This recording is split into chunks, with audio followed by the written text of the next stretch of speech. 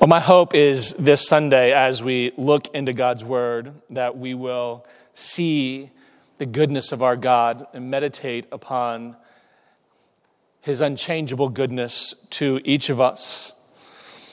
And we have just come out of Christmas. Many of you are still in that Christmas haze. You know what I'm talking about. I see it in my son's eyes this morning. There is just this exhaustion, this feeling of weariness. That too much good food, too much fun yesterday. Even you get them to bed early enough and they wake up and they don't want to wake up. I know that's a bit how I felt. I'm not sure I wanted to wake up this morning. What we find is, Christmas is a wonderful day in which we give and receive gifts. When I was a kid, Christmas was pure joy because we received gifts. And really, gifts didn't seem that hard to receive well. You simply got whatever you were given and you rejoiced in it. As you got older and then you started having to give gifts, well, that is when things got a little more difficult. And the more you care about someone, the more difficult it can be to give them a good gift, can't it? I mean, because when you decide upon a gift, you're not just deciding on what to give them. You're making 10 choices about that gift. So you get your husband a shirt, or you get your wife a sweater or a blouse or skirt or whatever you ladies are wearing, and you get them something they want. You get them a piece of jewelry. You're not just getting them a piece of jewelry or a shirt. You got to make sure that the size is right, that the color is right, that the pattern is right, that they like what they're going to be receiving, that the fit is going to be what they want, that it's the kind of metal that they like to wear. And then you want to show that there was some thought behind it, that you put some effort into that gift, that you care about them. It's not just going to the store and pulling something at random off the shelf. There's got to be something that goes along with that gift to show, hey, I care about you.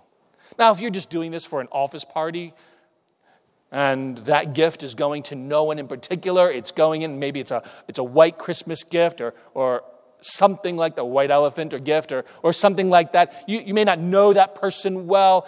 There's not too much that's riding on that gift. But the more you care about someone, the more important that gift is.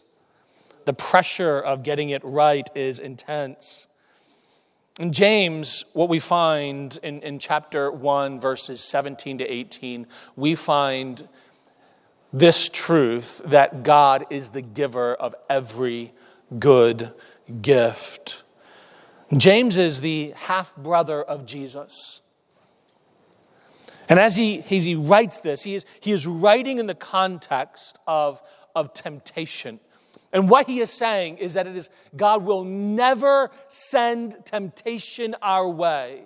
He tests his people. He disciplines us. He may lead us into times of difficulty for our good sake. But on no account and at no time can we ever blame God for sin or temptation in any way. And he makes several statements to support that, but the final one, he roots in the character of God. And you see this beginning in verse 17. Every good gift and every perfect gift is from above and comes down from the Father of lights, with whom there is no variation or shadow of turning.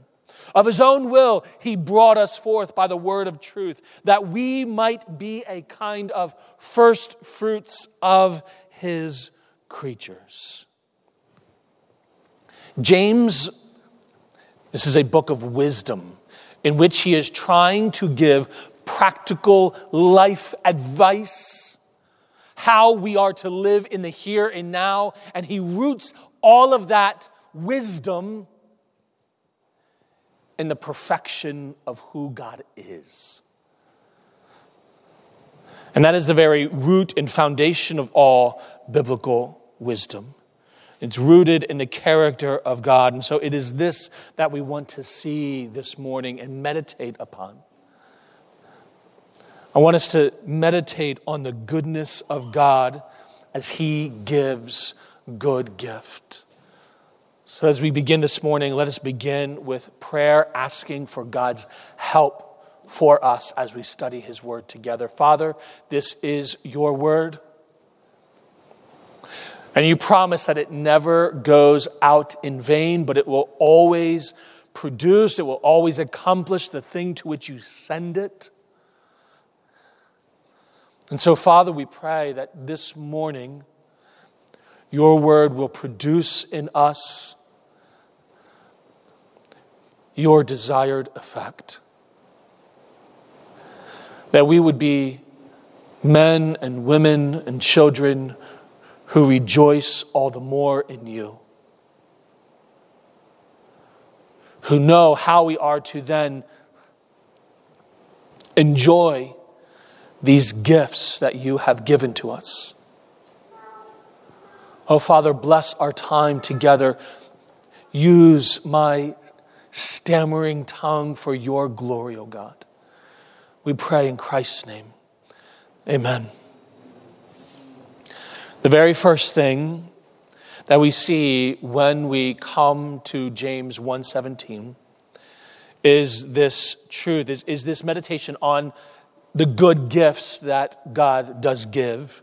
Every good gift and every perfect gift is from above and comes down from the Father of lights, with whom there is no variation or shadow of turning. Here we have good and perfect gifts. Every good gift. It speaks of everything that is good. What is good? What are the gifts that are good in this world? It is a beautiful, as one of you shared with me as we were coming in the door this morning, it's a beautiful spring morning today. The sunshine is a good gift.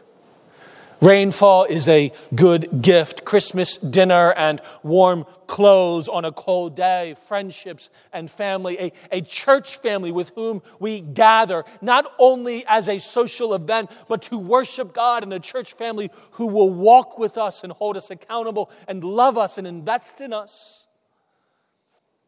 A church in which we can partner with,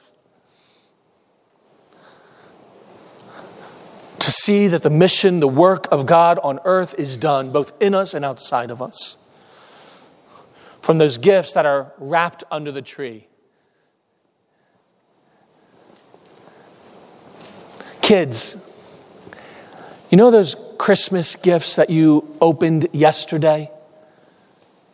Just think for a moment. Don't answer, but think for a moment. Which one was your favorite one? When I was growing up, every year, my mother, of all the gifts that she would give me, she always gave me underwear. I didn't mind when I was 3 and 4 and 5 and 6 and 7 because they always came with really cool prints on them. You know, Batman and Robin or Superman or whatever. Those were cool. I can't believe I'm sharing this from the pulpit. Those were cool underwear when you're that young.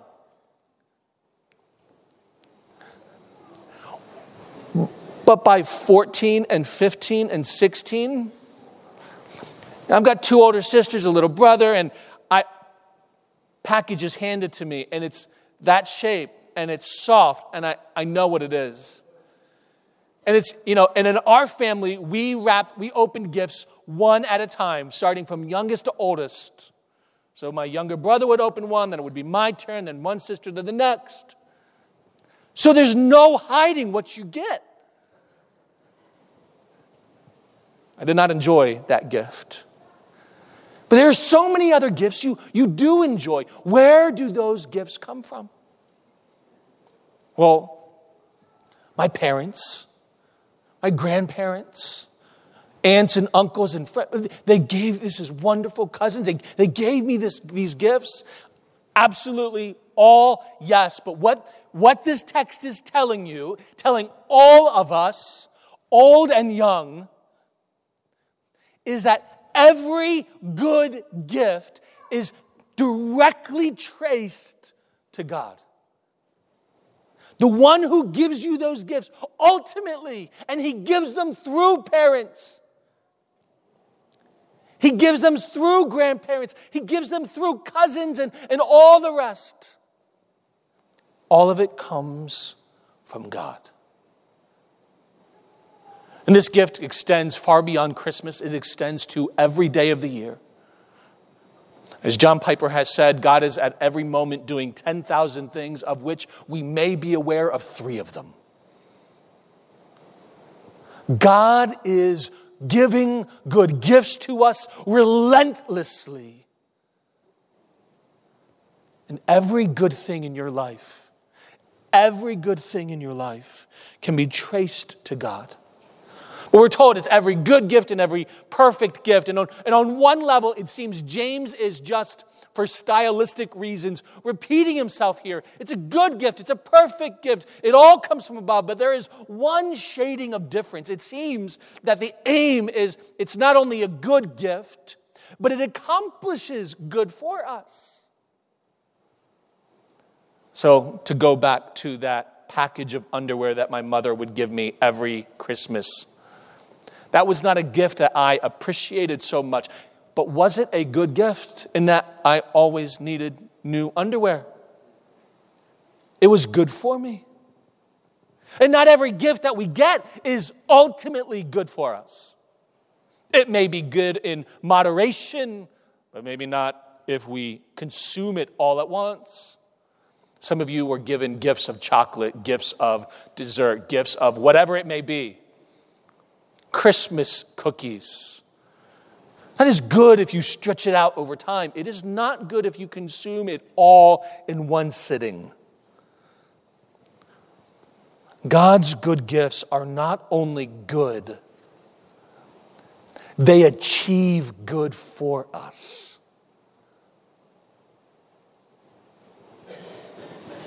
They achieve good for us. The point, friends, is that everything good in this world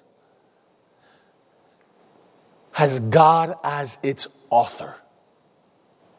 And you and I experience it only by the grace and the goodness of God. Every good gift and perfect gift comes from above. And you see this, the comprehension, the comprehensiveness of that gift. It is every good gift, every perfect gift. That is, there is nothing left out here. There is nothing undone. God is good, and he is good all the time. Every good gift, every perfect gift, everything that God gives is good. And nothing good is given outside of God giving it. You know, there is nothing that you and I can experience in this world that is good, that God is ultimately not responsible for. And this is part of what James wants us to see. At the first half, in verses 12 to up to verse 16, the aim of James is to help us see that God is not responsible for sin, our sin, or temptation. That is, there is an asymmetry here. He is responsible for everything good, but for that which is sin and evil, God is not responsible for directly. Yes, he is sovereign and he is over it all and he orders all things. Absolutely. But in some mysterious way, God is directly responsible for the good, but he is not and cannot be blamed for what is evil or the sin. Every good gift comes from above. Just let your mind dwell on that. There is nothing in this world good outside of what God has given. We see going forward the good that he gives, or the giver of these good gifts. Every good gift and every perfect gift is from above and comes down from the Father of lights, with whom there is no variation or shadow of turning. God is here pictured. He is called the Father of lights. He is the one who has created the sun and the moon and the stars. He is the one who in the very beginning said, "Let there be light," and there was light. He is the Father of lights before there were lights in the heavens themselves. Because God is the perfect light. Indeed, Paul describes the Lord in 1 Timothy 6:16 as the one who dwells in unapproachable light. So great is the brightness of the light of God that we cannot draw near to him. And in 1 John 1:5, we are told that God is light, and in him there is no darkness at all. He is the Father of lights. In him there is no darkness. He is holy light, perfectly perfect. Do you remember that old coffee advertisement? I think it was from Maxwell House. Good to the last drop. That is our God. He is good in every part of him. There is no part of God that is good. He doesn't have a bad day. He never gets down. There is no dark side to God. He never has to worry about putting his best foot forward, about what others may think of him, because there is no bad part to him. There is nothing to hide. There is nothing to conceal. When you and I get tired or hungry or our plans suddenly change, you and I may get irritated or frustrated. Often what rises in our hearts is not good. Anger, anxiety, hopelessness. But if we could see a window into the mind and character of God, we wouldn't see any of this, because God is always and only good. He is the Father of lights. Indeed, we already have a window into his mind. We have his word. More than that, he has given us his own Son. Would we know what God is like? Look to Jesus. When he is falsely accused, what is his response? It is silence. When he is beaten and brutalized and spit upon, when he is crucified, his response is, "Father, forgive them, for they know not what they do." In every way and at every time, our Christ shows the perfect character of God, the good character of God. And yet there are times where we may be led to believe that God is not good. We judge him by what we see and by what we feel.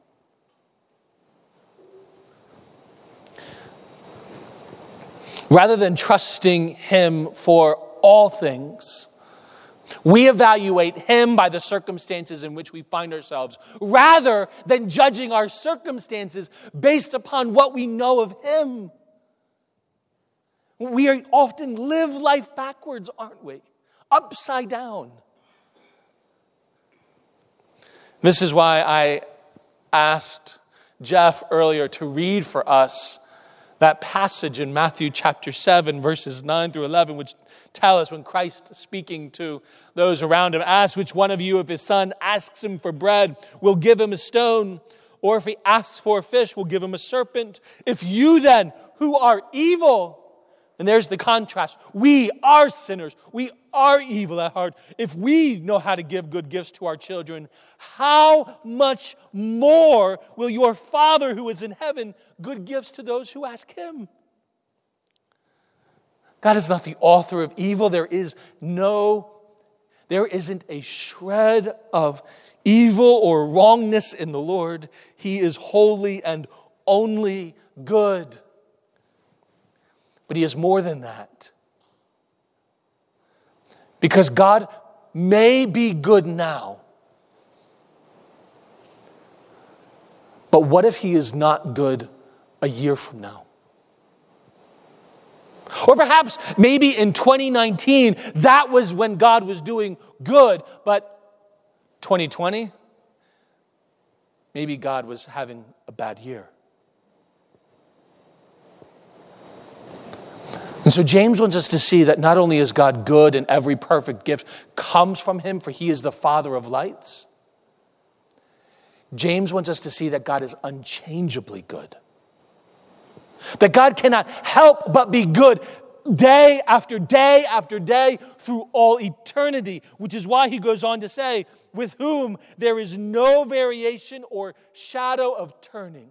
So if we can go back to that idea of the Father of lights, James is in one level making a comparison to the lights that we see in creation. You have the sun and the moon and the stars. They can be relied upon to shine. We know that the sun will rise again tomorrow. Even if the cloud coverage conceals it from us, we will know that it is shining. The stars are there and present. But there is one way in which they are significantly different. They were able to tell, even in the ancient world, that there were blemishes in the surface of the sun. Today we call them sunspots. They also saw that with the times and the changing of the seasons, the stars would change. And so they judged things by the movement of the heavens. And what they may not have been aware of, but we, because of what we are able to know through telescopes and long-range visits to space, is that we as a planet are not just moving and rotating, turning daily. Not only are we revolving around the sun, but we as a whole solar system are hurtling through the galaxy at an unfathomable pace. And our galaxy itself is moving quite rapidly, as all galaxies are spreading out.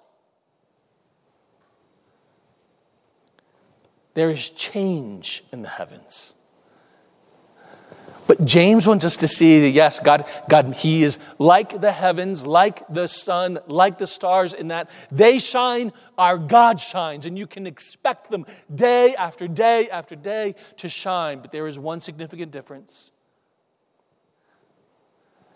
The stars and the sun and the moon, all of that will change. The moon will wax and wane. It will become full, and then it will decrease again. There are blemishes on the surface of the sun, marring its perfect light. Stars come and they go. But there is no change in God. He is immutable in his person and perfections. That is, he cannot change. Malachi 3:6 writes, "For I, the Lord, do not change. Therefore you are not consumed." Why does he bring this up? Because he wants us to know that at every moment and at every time, not just in our earthly existence now, but for all eternity, God will never change. He will always be and he will always do what is good. He will never cease to give good gifts because God can never cease to be good himself. He is unchangeable, immutable in his goodness. This means God, unlike you and I, he can never improve. He has always been perfectly perfect, perfectly good. There is no more goodness that he could have. He cannot improve, nor can he decrease in goodness one bit. He is always perfectly good. And because of this, God cannot give bad gifts. He can't even give mediocre gifts. Sometimes we will say that God can do all things, and we know what we mean, but on the face of it, that is not true. God cannot lie, he cannot do evil, and he cannot give bad or even okay gifts. This will mean that in the new heavens and the new earth, when we are with God forever in heaven, one of the things that we will say is that we will be able to say then, that we may not fully be able to grasp now, is that if we knew everything God knows, we would want nothing except what he has chosen to give us, because he is unchangeably good. He is unchangeably good, unchangeable in his goodness. He is unchangeable in his knowledge. And think of how knowledge is important for giving good gifts.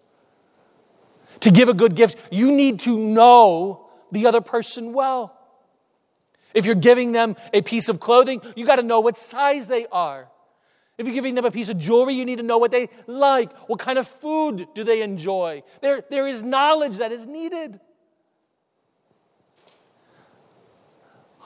Husbands, how often have you gotten the sizing of your wife's clothing wrong? The sizing of a piece of jewelry wrong? When I was first married, there were a few men in the church who advised me never to get Melissa anything related and any cookware related to the kitchen. Like she'll think you're just getting a gift that's going to be for you, so don't get her other things. So for the first couple of years of our marriage, I didn't get my wife. I was good. I didn't get my wife those things, even though she would ask for them. I knew, it's a test. And then one year, when she had gone beyond the hinting stage to the explicit, like, this is what I want, and I got her, I think it was a bread machine. And she was so ecstatic. And I was surprised at how much she enjoyed it. And I shared with her what these men had told me. And her response was, they're wrong. I had been trying to give her good gifts, but I didn't know. God knows us. He knows you. He knows exactly not only what is good for you, he knows what you need. Maybe not the thing you want. He knows what you need. He knows that sometimes you and I need trials. We need hardship. Just as the surgeon is good who takes the scalpel and makes the cut to remove that which is harmful, so the Lord is good when he knows to remove and to cause us pain so that he might do us good. God knows you. Because he is unchangeable in his goodness and unchangeable in his knowledge, he is able to give you good things. More than this, he is unchangeable in his love and his justice and his mercy and his holiness and his grace and in his wisdom. For in his wisdom, he is able to tie all of these things together in ways that will bless and be good. And there is no variation or change in him. He does not alter. He does not grow old. He does not grow weary. He is at all times perfectly good, giving good gifts. And we see in verse 18, James moves from this general talk of all gifts that God gives are good, and then he wants to bring us to this ultimate gift. This gift of salvation, this gift of his Son, this gift of making us individually, spiritually alive to him. We call this regeneration. But he writes of this in verse 18, of his own will he brought us forth by the word of truth, that we might be a kind of first fruits of his creation. This is the great pinnacle of all of his gifts. It is undeserved by us, for we are sinners. It was unearned by us. He brought us forth. He gave us new life. We didn't do it ourselves. We didn't contribute to it. It was a gift. It was unaffected by us. Of his own will, he brought us forth. He produces it not with our own cooperation, but according to his own word. It was unfathomable to us that the King of glory, the King of goodness itself, would allow sinners to enter into his presence through the sacrifice of his own Son. This is incredible. That God would look so fondly and lovingly upon us, that he would send his only Son into the world to be born helpless and weak, so that he might ultimately take our sin upon himself. So what does all this mean for us as we view the many gifts of God? And my hope and prayer for each of us this week is that we will meditate on all of God's good gifts. I hope this afternoon, I hope this week, your mind, as you think about the good things that come, the things that have gone on in your life, perhaps even those things that have been painful for you in the past, but have ultimately produced good in your life. I hope that you are able to do something with those gifts. The first, the gifts that you are given, it is only right that if God is the giver of all good gifts, it is only right that we enjoy everything that he gives to us.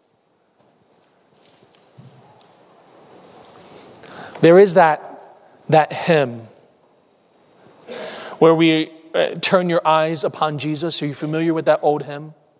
And look full in his wonderful face, and the things of earth will grow strangely dim. In one level, what that hymn is reminding us is that when we look at God, we will cease to value the things of this world so highly. But what we must not do is fall into the error of thinking that it is somehow unspiritual or unchristian to enjoy the things that God has given to you, so that we hide them as if they have come from another source. We are ashamed of them. In fact, enjoying the gifts that God gives to you is perhaps one of the most spiritual things you can do this week. It was right and good for Adam and Eve in the garden to enjoy all that God gave them, was it not? In fact, if they would have enjoyed all the more everything God had given them as a good gift, they would not have been tempted to enjoy that thing that God told them was not good. Enjoy what God has given you. Husbands, wives, enjoy one another. Parents, children, enjoy one another. Those things that you opened yesterday or last year, enjoy what God has provided you. Were you able to do something this past year that was particularly good? Enjoy it. Revel in the fact that God allowed you to go to that special place, to enjoy that event, to have those things. That is a mercy. And He gives it intending for us to enjoy it. Parents, think about it yesterday as you gave gifts to your kids. What is the response you wanted from them? Is it not for them to enjoy the good things that you have given? How much more does God, who gives only good things, desire that we would enjoy them? Enjoy them guilt-free. Enjoy them fear-free of what others may think. Enjoy them, because God is the giver of them all. More than that, we can enjoy the gifts with thankfulness and humility. In fact, the more humble we are and the more thankful we are, the more our enjoyment of the gifts of God will increase. When we see that we did not deserve those good gifts, when we see how great the mercy and the grace of God is toward us to give us those things, if we would contemplate for a moment what we ultimately and truly deserve outside of Jesus, we will be thankful for everything. And our enjoyment of the gifts of God will be elevated. God calls us to humility and He calls us to thankfulness in His good gifts, for He will find that our happiness and joy in them will rise. So enjoy them with humility and thankfulness, because God knows what is best for us. God knows what is good for us. And this means that when the gift is coming and we are not particularly sure that it feels so good, humility recognizes that we ourselves do not know what God knows. That we are willing to trust that our God is good because He has shown Himself to be good, even when our lives do not feel good. That is the mark of humility. Third, enjoy the gifts of God with wisdom. This will mean that we steward those gifts well. If God gives good gifts, He has given them for good purposes, and we want to see those purposes accomplished. This may mean that we enjoy God's gifts with moderation. This will definitely mean that we enjoy God's gifts with obedience. But we are to enjoy them. Work and family, relationships, leisure, comfort, entertainment, everything that God gives under the sun, even the sun itself, is to be enjoyed and stewarded well for the glory of God. Fourth, we are to enjoy the gifts of God with generosity. If God, out of His goodness, gives good gifts, how much more ought we to be generous toward others? Psalm 37:21 tells us that the wicked borrows but does not pay back, but the righteous is generous and gives. Paul writes in 1 Timothy 6 about the rich. He says they are to do good, to be rich in good works, to be generous and ready to share, thus storing up to themselves as a good foundation for the future, so that they may take hold of that which is truly life. How can we come out of Christmas and in light of God's ultimate gift in His Son and not learn generosity? Generosity with our time, with our money, with our effort, with our emotions,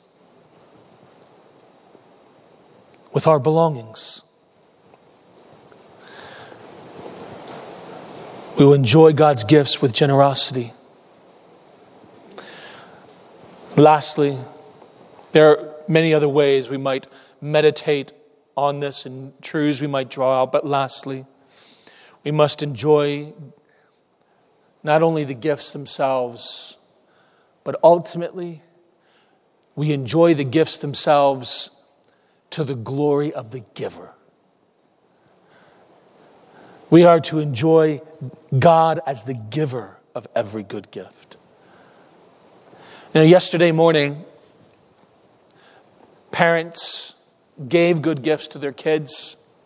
Kids go off, they begin to play as the parents desire. But how terrible is it when we enjoy the gifts and we ignore the givers? How terrible is it when we say, yes, I'll take that, and we walk away? Indeed, it honors the gift giver when we enjoy the gift, but how quickly is all that honor undone when, after we have unwrapped the gift, we ignore those who give. And this is what you and I are in danger of doing every day. Brother and sister in Christ, remember who it is that has given you every good thing. I believe it was C.S. Lewis. He gave the example of a person in a room, a dark room where the shades, the curtains are drawn tightly together so that there is very little visible light in the room. But that room is dwelt in while the sun is shining outside, and there is a little gap in the curtains. And perhaps you can picture this in your mind. And a beam of light flows through that gap in the curtain, landing somewhere on the floor. And there are ways that you can enjoy that beam of light as it comes in. You can see how it illuminates a good bit of the room around it. You can enjoy the brightness of that light as it pierces the darkness, watching the dust float in and out of that beam of light. But part of what you and I are called to do as Christians is, if we can stick with that analogy, is to get on our hands and feet and to get in that beam of light and to look at the gift and through the gift back to the source of the giver. Now, I realize that analogy breaks down because if you do that this afternoon, you may need to see an eye doctor later this week. But that is part of the way that we as Christians enjoy the gifts that God Himself gives. To look through the gift and to trace it back to the one who ultimately gives it. The gift comes through the wisdom of God as He has created all things. It comes through His gifts that He has given to us in this world. Systems are in place so that we may enjoy all sorts of things that without those things we would never be able to appreciate. We have things to purchase from stores and things that we have ourselves because truck drivers exist and are able to ship them in a timely manner. Because there is a manufacturer who makes it, and there is a designer and an inventor, and there is a whole process of things to get made, produced, and sold. And then the Lord, through all of that, puts it on the heart of someone to purchase that gift or allows us to experience that blessing. This is how we must handle all of God's good gifts. To trace the gift back to the giver. Always reveling in the great gift Himself, Christ Jesus. Let's pray. Father in heaven, You have been enormously good and You will always be good. Father, I pray that You would help us this week to revel and rejoice in all of Your good gifts. Remind us tomorrow and the day after and the day after that